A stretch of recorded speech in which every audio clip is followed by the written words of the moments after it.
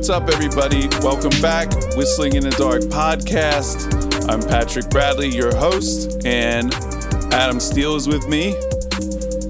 Hello. And you're always right on that. There's always this delay. It's like we're on a satellite feed delay or something on CNN. You're just shaking your head. Hello. Anyway, so today is September 1st, 2020, and things are going to get a little probably complicated, and I haven't thought about a proper plan, but this is episode 57. Episode 56 was a solo episode, but also famously my first real video podcast. Thank you. It took a lot to get it together, and I did it. There were some fits and starts. There were some attempts that nobody ever saw, and then finally this one. And I also put it out in podcast form, so then that becomes episode 56. And now has YouTube demonetized you yet is the question. They've the FBI started gang stalking me, so I that's the proof, right? I've struck a chord. I'm not sure if I've been demonetized, but I have definitely made no money.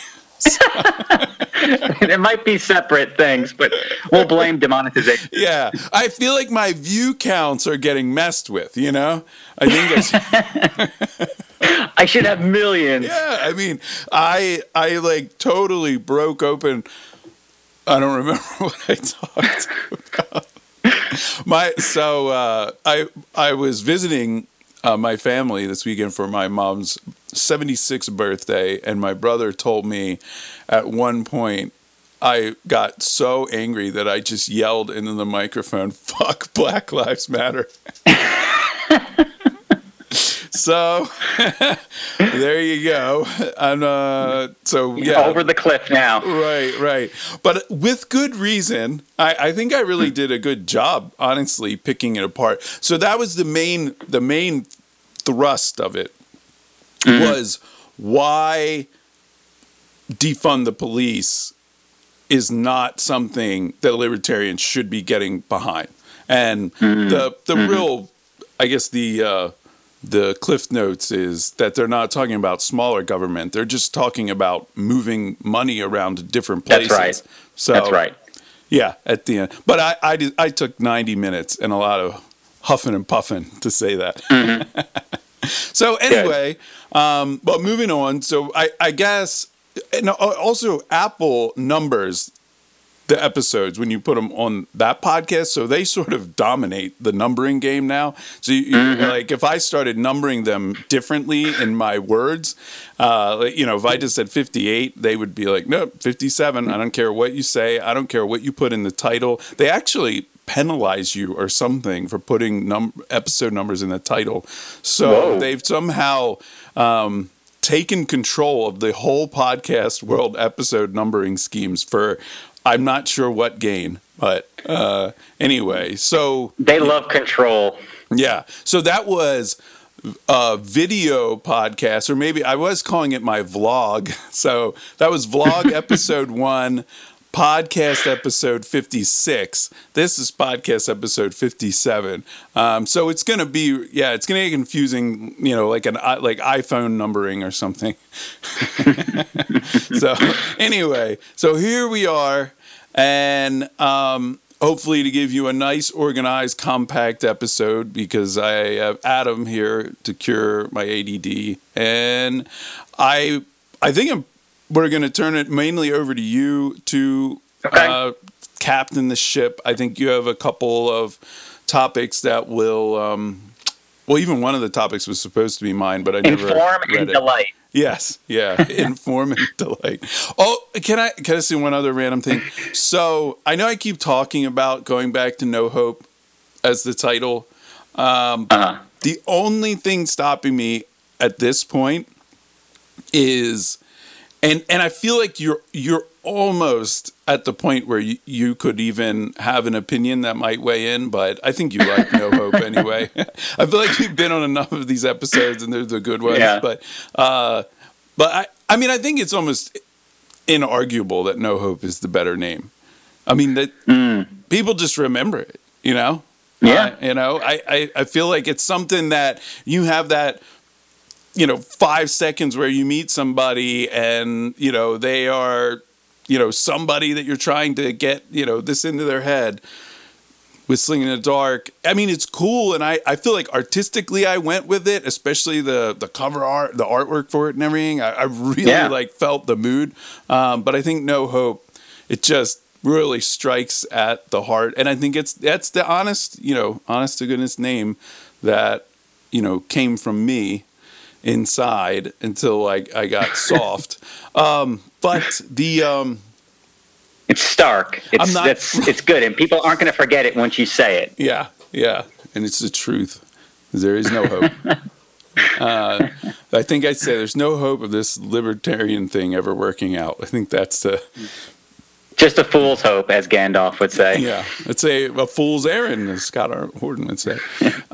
Yeah, we could have a fool's hope. So, yeah, the one thing that stopped me, I'm not quite sure if I can rename my YouTube channel or not, or how that works. So that's the last thing I really need to look into. But I mean, I named it No Hope to Whistling in the Dark with no issues from the podcast platform. So I would assume going back will be equally easy. So anyway, I've been really teasing for a while. I'm gonna have to come up with some new artwork, but okay, sounds good. So anyway, what do you got? What do you got? Okay. All right, so you pick the order here. So we got 3 great topics here. We've got the bonkers, insane NPR interview with the book, the pro-looting book author. That's been going around. You might have heard about it already, but there's so many. It's so choice that I feel like we still have some things to add to it. In defense of looting. In defense of looting. Yeah. Yes. In defense of looting. Now, then there is the CDC puts up pages of data from time to time. This is one that has been going around, particularly among people who are skeptical of COVID. They take this one line out of it that only among the listed deaths for COVID, only 6% of those it was listed as the only cause. And people from this have inferred certain things that we will discuss how they are misinterpreting this. And then there is the third topic, something that looks like it just hit now, which is a Health and Human Services / CDC order to halt all residential evictions. Whoa, CDC. Yeah. So there's 3 levels there's 2 crazy topics, and then one that's just will inform you and arm you with good information. So which one do you want to hit first? Wow. I'm between the CDC, all the CDC ones, because the 6% one has been going around a lot, but this is, sorry. CNN.com just loves to just start playing stuff. But this is breaking news. Yes. Okay. We have to promise to at least do these 2.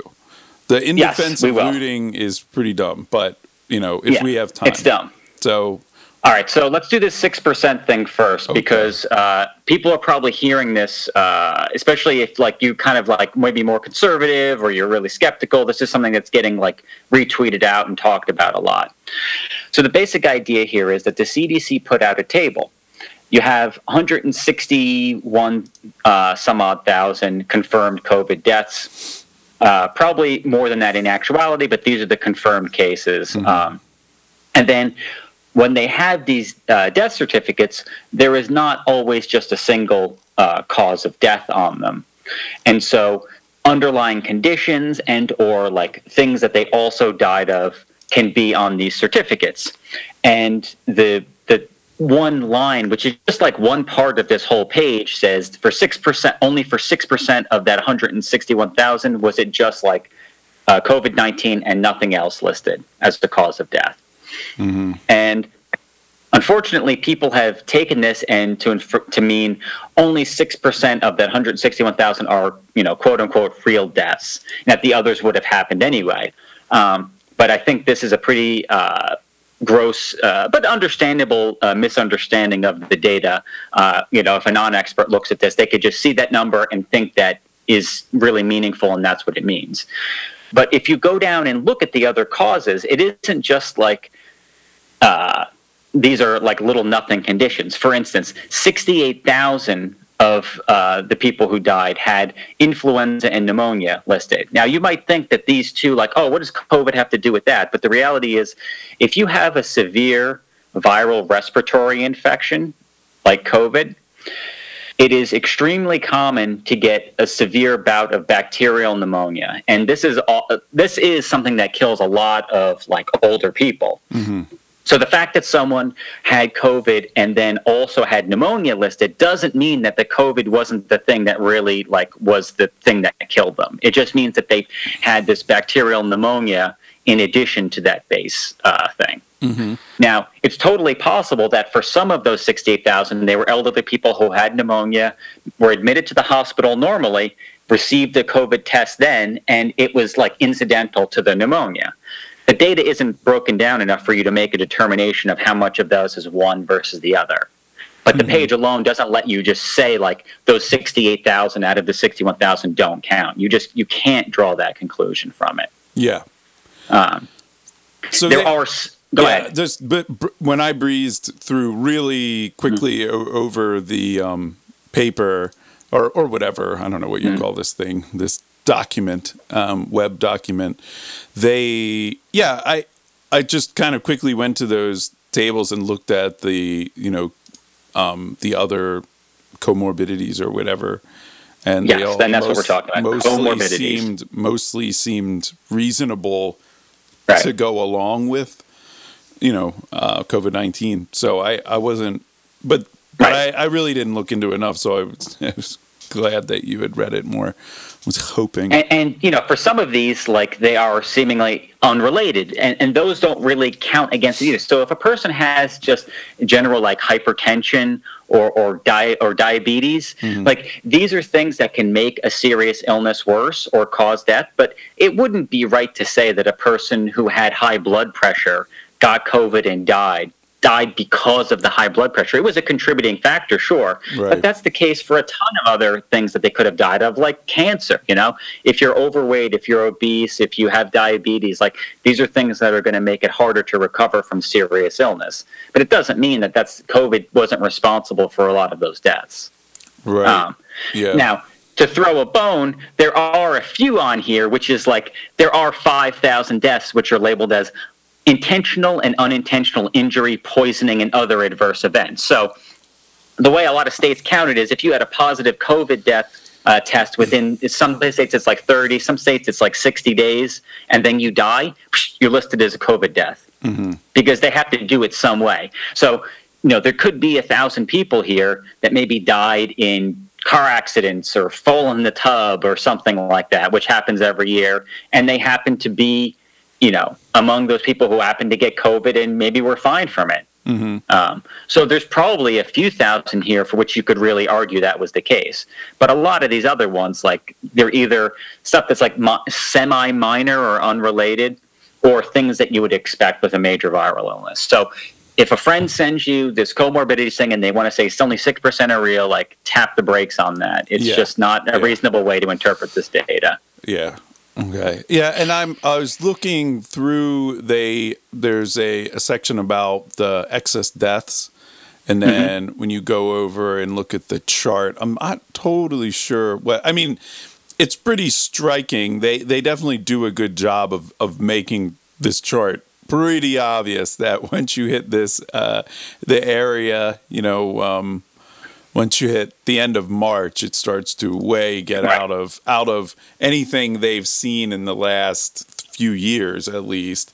And these are, and then they have these sort of red stars indicating actual counts that broke out of their threshold. So I guess they try to model like a band or, a threshold for the number of deaths. And, the last time we've seen this was the beginning of, or it was in January, end of December, January, 2018. There was a little bit of an increased, out of bounds, but this is, way, way beyond that. This is right.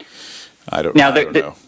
There is a reasonable thing you could say, which is, insofar as the COVID deaths are so heavily skewed to people who are very old, it is possible that those excess deaths, a lot of them are pulling deaths that would have occurred maybe only within a few months or a year forward. Mm-hmm. So if you look at excess deaths over like the next 12 months, they might be down. It could be negative. And if it stays substantially negative for like several months, then that would lend credibility to that hypothesis. But for right now, that's you can't be sure of that, and it's just a hypothesis. Yeah. Yeah. So, yeah, I guess there's little doubt that, the lion's share of these deaths are older people.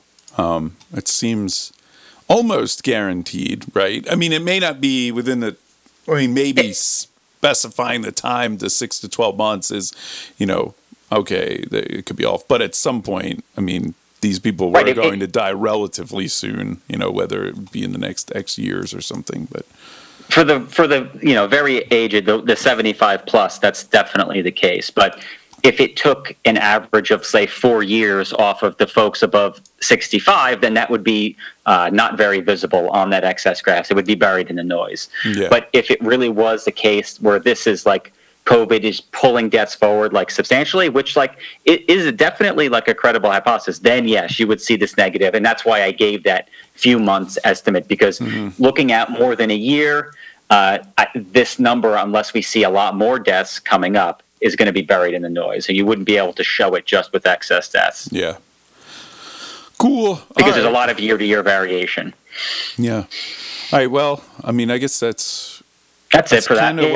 It's kind of what I thought was the situation. And yeah, it just kind of makes you bummed when you see your sort of people being really dumb and just sharing stuff and just trying to get it. I realize that they don't get a lot of wins, so when they get something and they're, oh my God, look at this. But I know.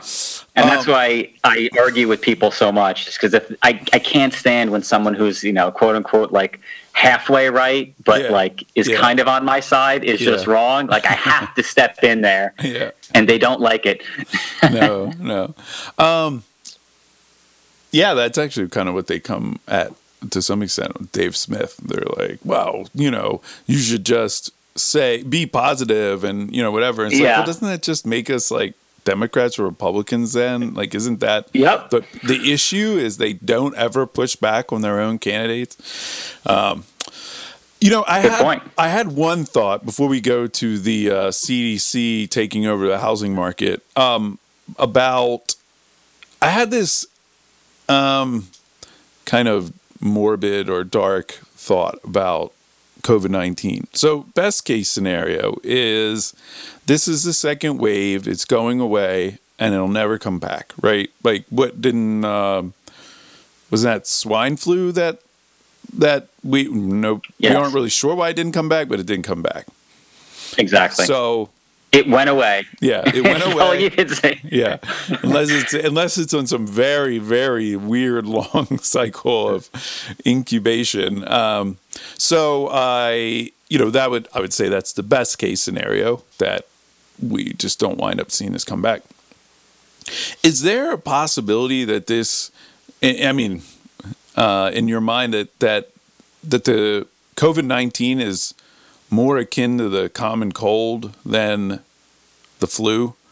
I know that the flu keeps coming back and stuff, and maybe they don't try to develop vaccinations for the common cold because it's just not serious enough. But they tried. They're mostly coronaviruses, and like we discussed on one of our first joint podcasts, these are extremely difficult to develop vaccines for. So that's for respiratory infections are just hard to do. Yeah. So what do you have you heard anybody talk about that? Like, what if this just looks more like the common cold? Now, like you said, they're mostly coronavirus. There are other types of the cold, but the coronavirus aspect of this, I mean, is it just going to keep, what are the chances that it just keeps mutating and it's just here to stay forever, like the common cold? It's possible. Yeah. I saw one paper about trying to look at like what the rate of mutations was, but I didn't get a chance to really dig into it, and I don't know that I have enough expertise in an area to like critically evaluate any specific claim. But I haven't seen anything that makes like the strong claim yet that is what we're going to see. Like no one's saying that yet. Yeah. So it's definitely, so what you're saying is totally possible. It's a wait and see. If it was mutating very quickly and just like non-seasonal, just like going everywhere all the time and mutating and coming back kind of like the cold does, we would probably see more people getting reinfected by now, given the number of people who have caught it. That's it is pretty crazy though. True. It is pretty crazy just to think that we are just waiting around for something like that to happen. It doesn't even need to be that crazy, right? COVID-19 is not that bad, but if it never goes away, it's really bad. I mean, I guess we just wouldn't have any old people left. I mean, you would just our life expectancy would drop. Oh, sorry. I think that we would develop the vaccine if it becomes that important. It's just a matter of time, I think, and that's where I think that the people are being a little too optimistic with how quickly they can get it, show it, and show efficacy and all of that. I think that we could figure it out eventually if we needed to. Even with the vaccine, I mean, if it mutates that quickly, I don't know. I mean, anyway. It's a bumski of a thought. Yeah, it's no one can tell you that it's impossible. We'll have to wait and see at this point. Yeah, I'm surprised that you don't hear that pushed more by, CNN and shit, just to like freak everybody out. This thing is here forever. Anyway, so I have heard it, but I think that they're pretty invested in saying we need to lock down until we get this vaccine and it's right around the corner as well. So it kind of cuts against that narrative. Yeah, that is actually, that's an interesting thought, because if that was the case, if you knew that, I mean, this thing's here to stay, even with vaccines, it mutates so much that it's still always going to be around, whatever. It just switches to, well, we have to figure out how to live with this. I mean, we can't stay locked down forever. So now it's like, is the world just completely changed forevermore? People are just mask wearing, glove wearing, like, wow, that's weird. It would be weird. But I think that we're very good at adapting to whatever is the new normal and get used to it. Yeah. So, all right. Well, moving on. Let's hear what the CDC has to say about evictions.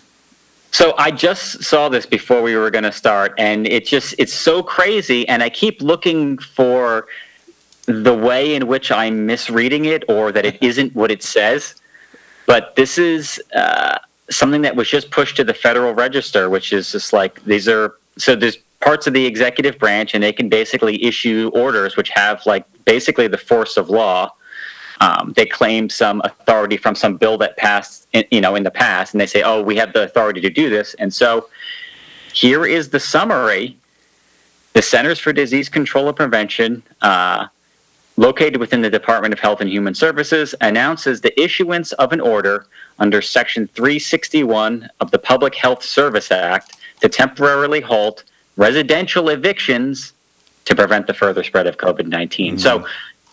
This document says you can't evict someone. Like, you don't own your property, and you cannot evict someone.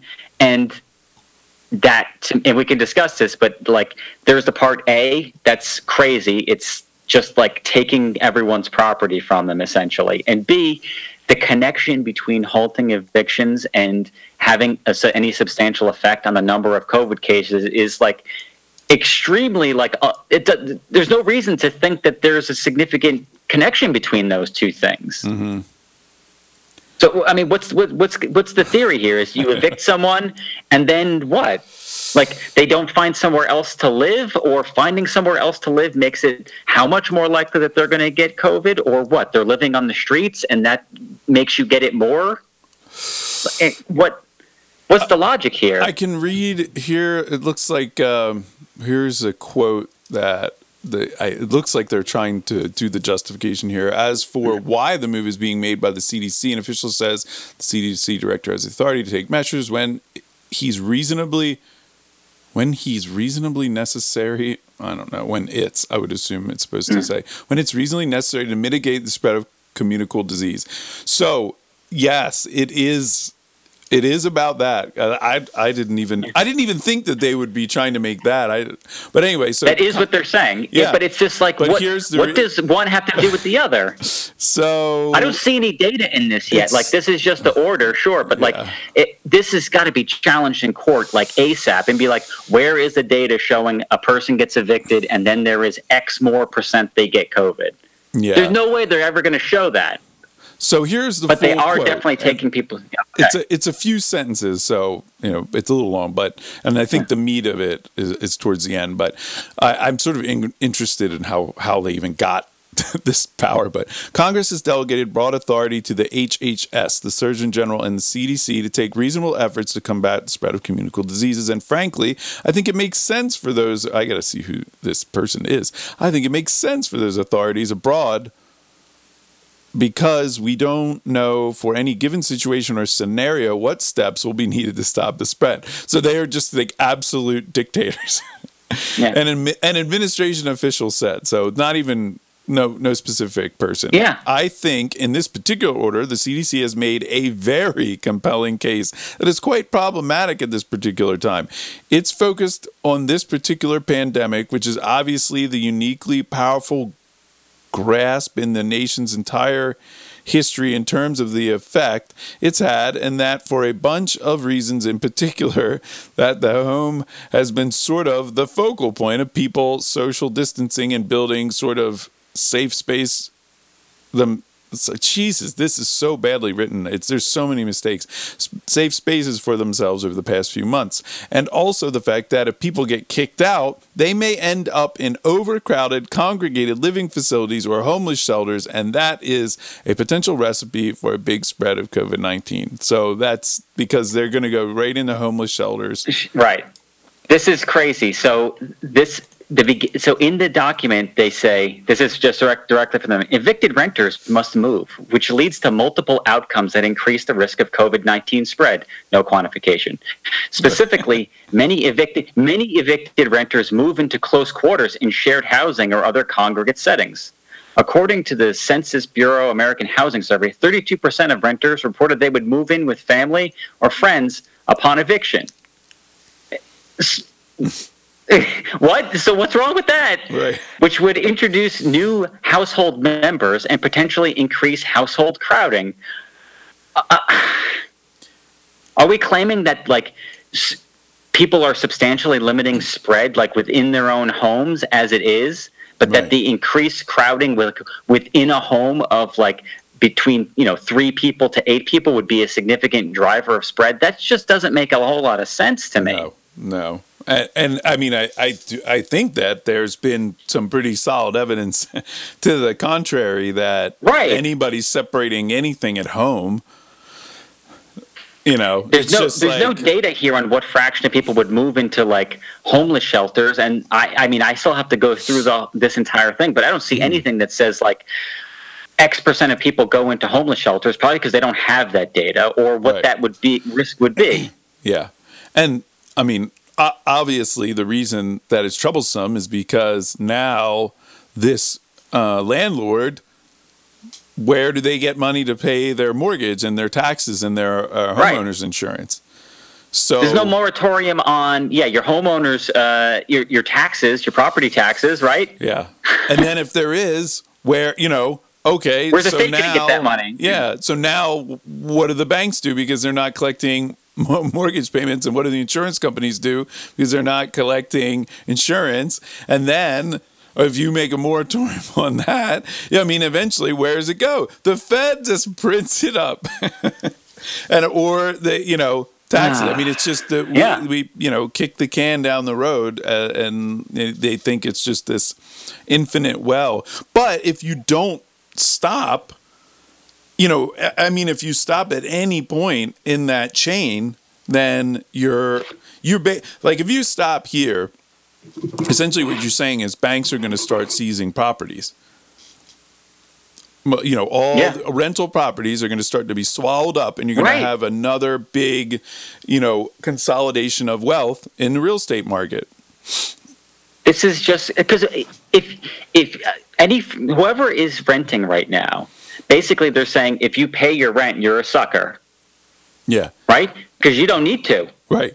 Aren't they giving everybody like $2,000 or whatever a month? What's their check? Yeah, that was the thing that we discussed last week. That was a bill, fortunately, that went nowhere, but it was bonkers insane. Yeah, $2,000 a month per person. I'm saying everybody that's on unemployment, though, is getting extra money right now. Yes, they get. Yes, and I think it's easy to get on it too. I don't think it's quite as difficult right now as normally. So they're already printing up money and giving it to basically the people that would be most likely to get evicted. Get unemployed. That's right. Like 50 million people that they basically made go unemployed. By closing all their businesses. Yeah. And I have heard that argument for sure that it's, if you're, you're not for the government sort of giving handouts, but it's like, geez, if you sort of force these people out of work, it does seem kind of like you owe them or something. Well, unemployment insurance is like among the least objectionable. It's going to someone who has actually experienced this strong drop in income. At least there's that. It doesn't just go to everyone like this other stuff we've been talking about. But this is just like, if you thought you owned a piece of property, like, you were wrong. Right. Yeah. Yeah. And that, didn't you have one of your podcasts on allodial? Yeah, allodial titles. Titles a long time ago. That was from Bat and Eric, man. That was many moons ago. We went to Bat and Eric, who was before that time the libertarian presidential candidate. He gets some blame for the turnover to this sort of left libertarian stuff that's going on, because he was so ineffective at convincing anybody, because he was just so crazy and like extreme and angry and like. But yeah, he talked about, getting allodial titles and getting the real title to your car, and if you can, you should probably pay for it in gold and silver, because even that's problematic if you're using, U.S. dollars. Do you really own those? Or yeah, he wasn't really wrong about anything. He was just intense. He was just like so extreme. But yeah, so it's just like, I don't even know what to say about this. I could just say, like, millions and millions of Americans right now have signed a contract with another person. The contract says, you give me this amount of money each month, and you get to live in this place, and like, I won't evict you until the end of the term, or if you violate some clause of this contract. And the government's just like, no, we're just going to strike out the part of that where you pay, and we're going to leave all the rest of it. Yeah, at a stroke. On top of it, it's at a period of time where the cases in the U.S., the deaths in the U.S. have been on decline for slow. Granted, it's a slow decline. I'm not saying that we're really seeing it just trail off to nothing, but it's been more than a month since they were at the peak. Or just basically a month. I want to say like August 1st was really, or July 30th was the peak. So it's been a little more than a month. We're past. We're near our lows for positivity rate, and the number of cases has come down a lot from the peak. So there was basically this first region, New York area, New Jersey, Connecticut, that got hit really hard. They declined. Then you could call it a second wave, or you could call it a first wave in these kind of more southern states. It went up. Now that's come down a lot. There doesn't appear to be a new area that's coming up to take up the slack. So daily deaths are down off their peak, and daily cases are down substantially. Hospitalizations across the country are way down from their peak. They're about half of the peak value. So there is reason to believe that we are on the tail end of something here. Mm-hmm. So it's even less justified than it would have been, say, 4 or 5 weeks ago, or when New York was getting hit really hard. Mm-hmm. It's just so crazy to me that some small number of people, like, they're not part of the legislature. It's like, this didn't come out of Congress. This was just like some people in an executive branch agency decided that no rent needs to be paid here on out. Yeah. Until at least the end of the year. Yeah, it's wild. It is. Oh my God! I mean, it's like the it's up there as the like craziest single move by the government, besides in a long time since, like, I don't know, attacking Iraq or something. I mean, people spend somewhere between like 25 and like 45% of their income on their housing. So what we're talking about here is a shift of potentially of that order of like national income from one group to another group. Mm-hmm. That's nuts. Yeah. Well, man, I can't believe I'm sure it's put down because a lot of people will still just keep paying because people aren't aware, at least at first. But we're talking about a huge amount of like income just like effectively transferred. Yeah. And also, let's say they do it just the end of the year, right? Let's say the last 4 months. But I mean, ultimately, I bet that this would also have that you would eventually have to pay it back, So, I mean, where does that even leave you? If you're in a situation where a quarter or more of your salary is already going to rent, how are you going to make this up later? Where are you going to get this? It would be, if it's 4 months, it would basically be like you got to come up with a whole month's salary in some amount of time to give to your landlord on top of just, regular living once it starts up. Right. So you're basically assuming like, let's assume there's a person out there for whom this is good, or they really don't have the money because of something COVID. Yeah, they're going to have to come up with it later anyway. Now, there's a bunch of people that are just not going to pay and are never going to pay. Right, Here's a question for you. How much, like, let's say that you are trying to sell a house or a multi-family piece of property right now. Mm-hmm. How much less is that property worth with this order in effect? Yeah. Because you can't promise that you're going to get any rent. Right. Yeah. If people move in. Yeah. Oh my God.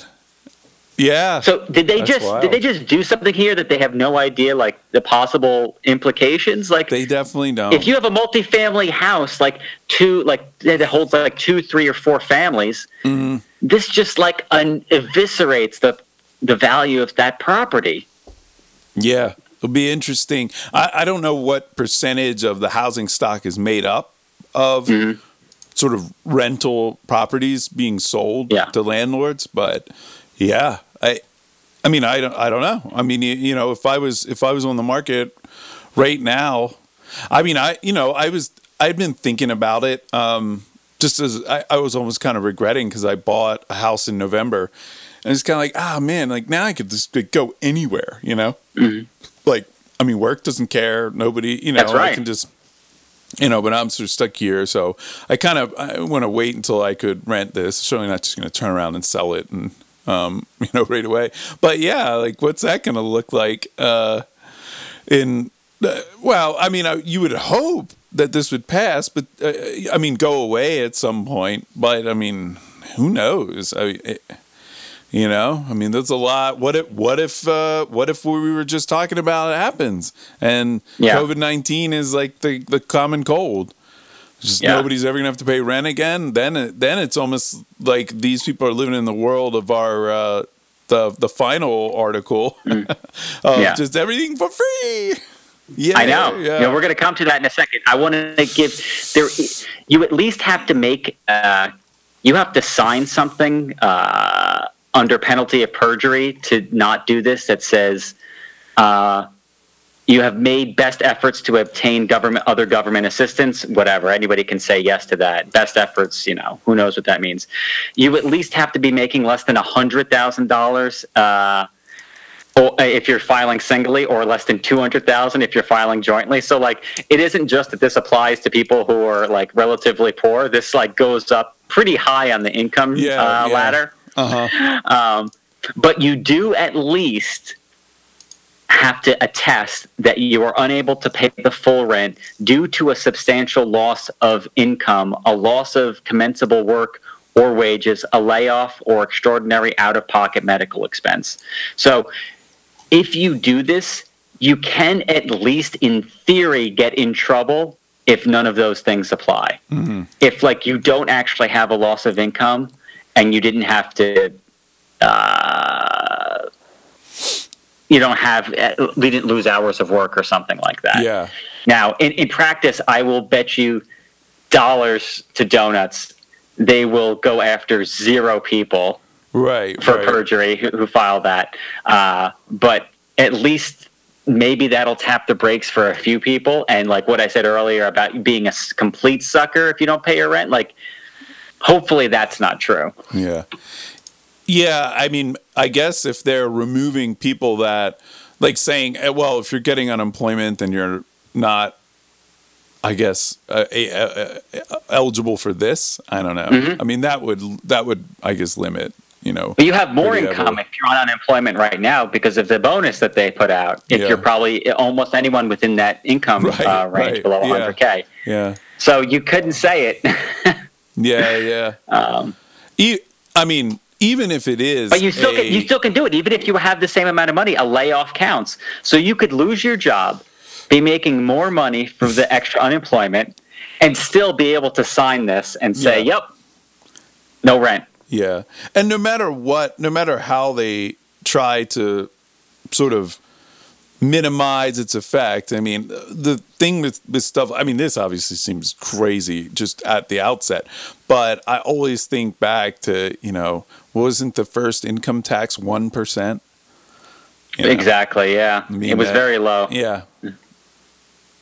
And it ain't 1% anymore. I mean, this is certainly intense. Not. No. I used to think that what do they call that? Eminent domain was the proof that you didn't own your house, but I guess this is it. Well, that's what I think when I see this is like the way that you would challenge this is say like the government is taking my property without any like compensation. Mm-hmm. But it'd take years to work through the courts. That's not going to help you. Right. No, it's a terrible precedent. Whew. So that's about all I have to say about that. Yeah, I don't know what else to say. It's all bad. And the more you read, it's even worse. It's almost like that actual quote is even worse than I imagined. You know, I don't know what I thought that they were just saying, because of, you know, the economic hardships, you know, we don't want people to get evicted. That is more reasonable to me than saying we don't want to evict people because it's going to spread COVID-19. That's just they have to justify it that way because that's their mandate, right? If they don't justify it from like a disease standpoint, they're not going to have a leg to stand on. So they put this fig leaf, which is all that it is. Yeah. Oh boy. I can't believe someone wrote in a news article that you saw that they've made a really strong case. This is not that. Yeah, there's a really strong case. So, how about in defense of looting? So, we've just gone through in defense of property seizure, I guess. It's really kind of the same. Yeah, it really is. It really is. So this has been floating around. There was an NPR interview with an author who wrote a book called In Defense of Looting. It's about what you'd expect. Analysis complete. Yeah, it's when I use the word. So for people who, I'll just read you the first one so you could be like, I'm not mischaracterizing. For people who haven't read your book, how do you define looting? And the author replies, when I use the word looting, I mean the mass expropriation of property, mass shoplifting during a moment of upheaval or riot. That's the thing I'm defending. I'm not defending any situation in which property is stolen by force. So basically, what you need is enough people to be doing it. And then it's okay. But I mean, that's the logic of every statist out there, right? I mean, anybody who's not a libertarian kind of believes some version of this in their heart, right? Yeah. Oh, my. You get enough people together, and it's okay. Yeah. I mean, and in a weird way, it's almost like people intuitively understand that. I mean, honestly, the looting. I could defend it much better than this author could. Yeah. I mean, I kind of appreciate that she's going right at it. Yeah. That she's not trying to hide. She's not trying to hide behind any fancy logic. Yeah, I mean, there's a ton of like non sequiturs that follow that quote about, there being some sort of racial history to looting, which is, the person really needs to crack a history book because looting and spoils of war is like, that is the thing that really was what soldiers got paid in like ancient times. Like, come with us, you sack the city, you get the loot. Like, that's what it was, so to say that this is like, the author wants to say that it's something derived from, racist laws in the U.S. and Jim Crow and stuff like that. And certainly there's the possibility that there have been times where protest was characterized as looting or rioting. But that's not really what we're talking about a lot right now. In what we're seeing in the streets of some cities like Portland. Yeah. Here's a good one. What are some of the most common myths and tropes you hear about looting? One of the ones that's been very powerful, that's been used by both Donald Trump and the Democrats. Why wouldn't it just be Republicans and Democrats? Has been the outside agitator myth. And they actually maybe they're a never Trumper. Yeah. They have a link. Outside agitator myth is a link, so apparently there's something else about this that goes in depth. That the people doing the riots are coming from the outside. This is a classic. This one goes back to slavery, when plantation owners would claim that it was freedom and Yankees coming south and giving the enslaved these crazy ideas, that they were real human beings, and that's why they revolted. This is awful. This might be the worst article ever written. Right. It's just like a lot of non sequitur. Yeah. Go ahead. I mean, the worst article pretending to be a real article. Not, I'm not on, whatever, I don't know, the Daily Stormer or something, but I think did I just make that up? Is that not? I don't know. You know what I mean? It's called something very similar to that, if that's not the exact name. Yeah. But this goes back to slavery. Like what? Right. The outside agitator myth goes back. It's just like such a, I'm not sure if this is correct use of this term, or I'm sort of twisting in a weird way, but it's almost like this myopic view that everything just goes back to slavery, Like that's the progenitor of our entire civilization, is that period of time in the United States, and nothing before matters, and everything after has come from it. The idea that somebody came from outside of a group to agitate it, I have a really hard time imagining that didn't happen until the 1700s in the United States. Like what? Right. Crazy.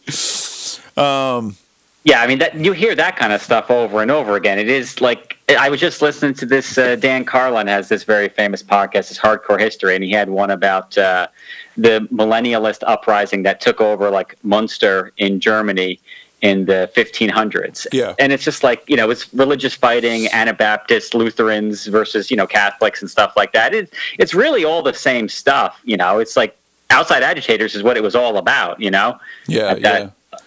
So.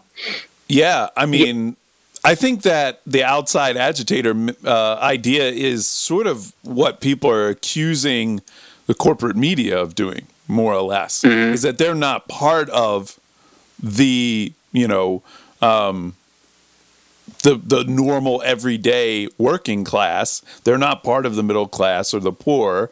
So they're outside and they are just continuously agitating through, just whatever, taking one thing after another out of context and spinning some crazy narrative. But it is interesting that the first two tropes she goes after are ones that are usually held up. Well, I do think I do think that she's accurate that both the right and the left use this for different reasons. Sure. The left uses it to make it seem, as though there's, like the protest. And actually, it sort of kind of goes into her second trope. It's that the looters and the rioters are not part of the protest. She says that's a myth. They are part of the protest, which it's kind of interesting that she's basically saying like, no, this is a violent mob, like for sure. Like that part is a lie, but the violent mob is good. That's right.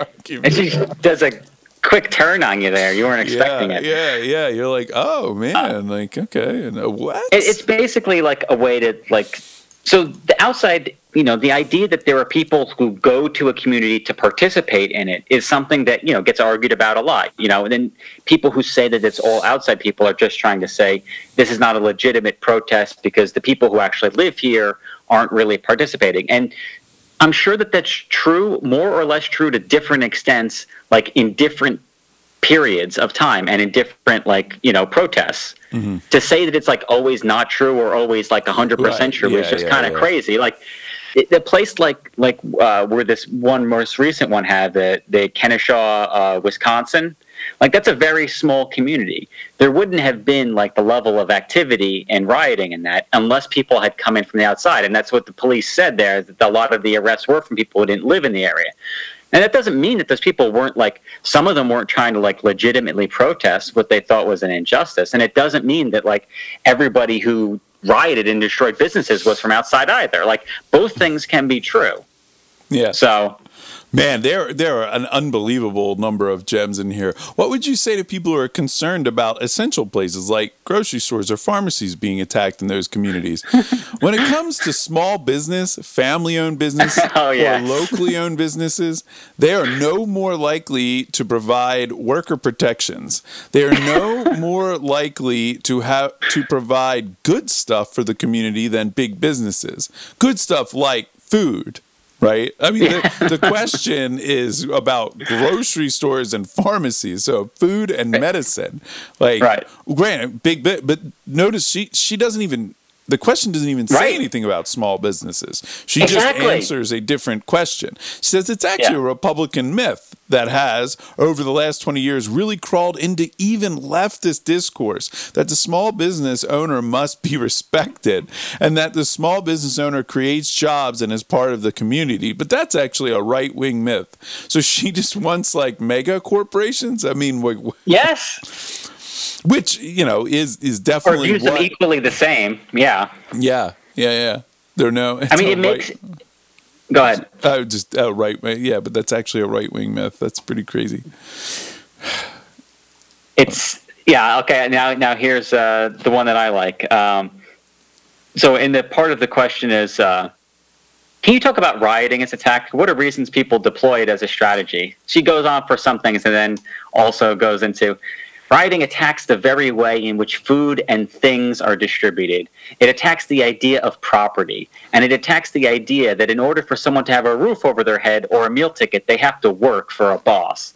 in order to buy things that people just like them somewhere else in the world had to make under the same conditions. It points to the way in which that's unjust.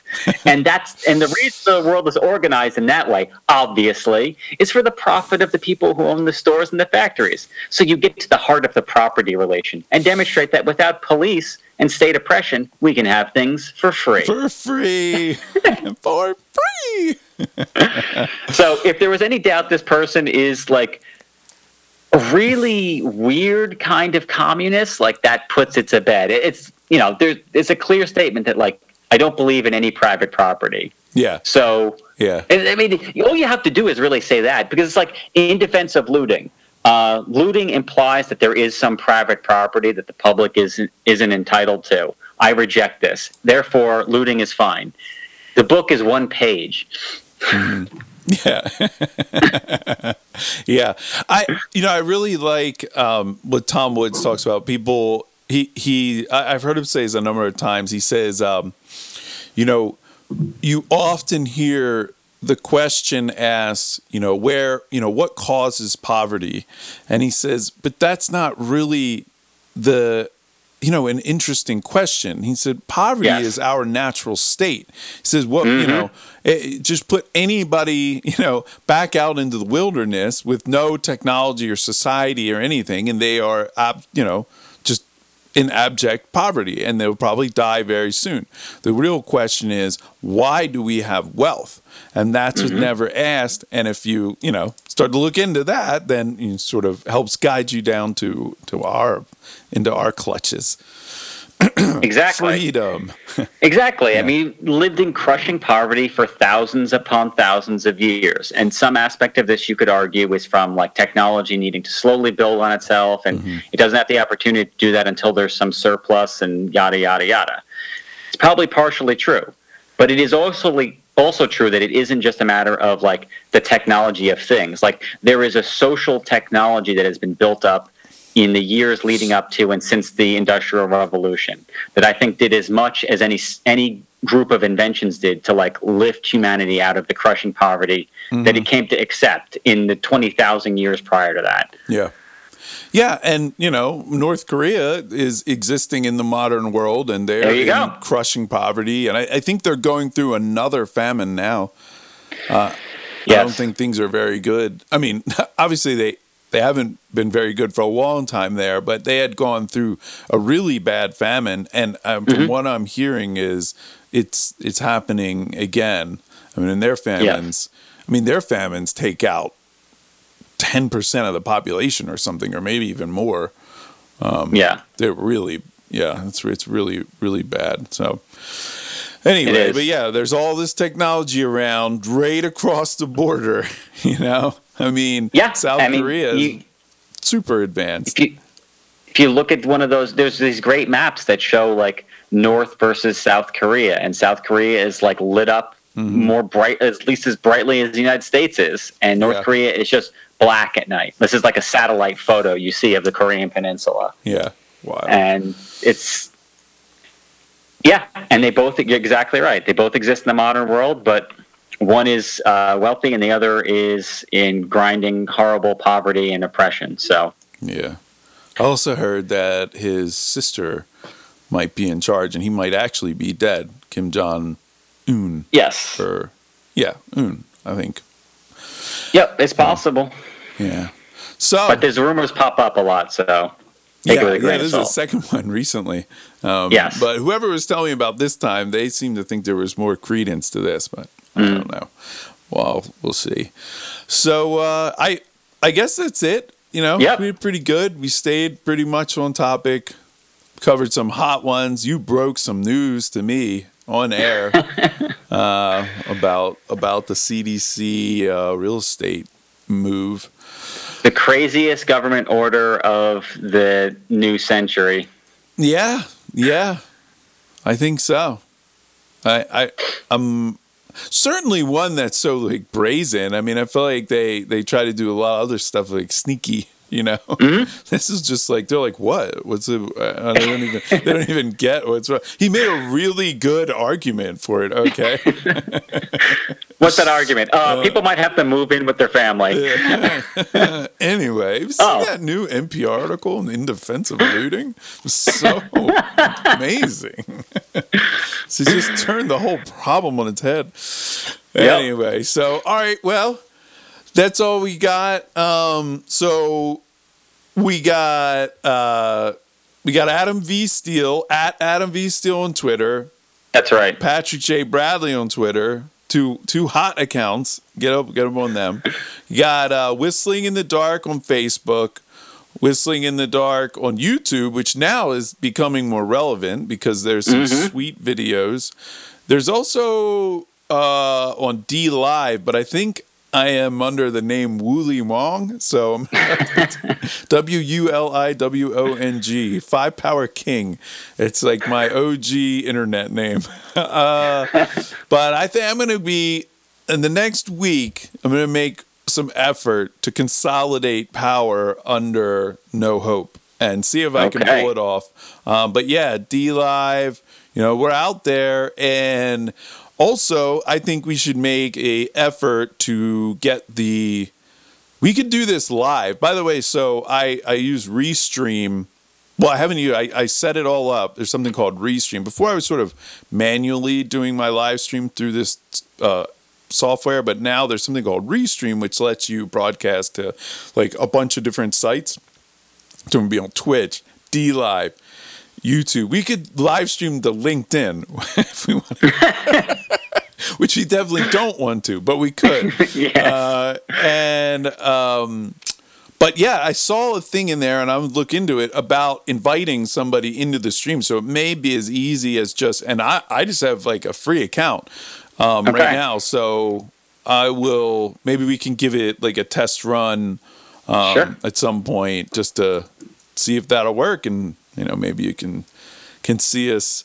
You can tune in the live stream, but then I'll try to get then just the audio and then move that onto the podcast platforms as well. So, all right. Awesome. Adios, amigos. We will talk to you soon.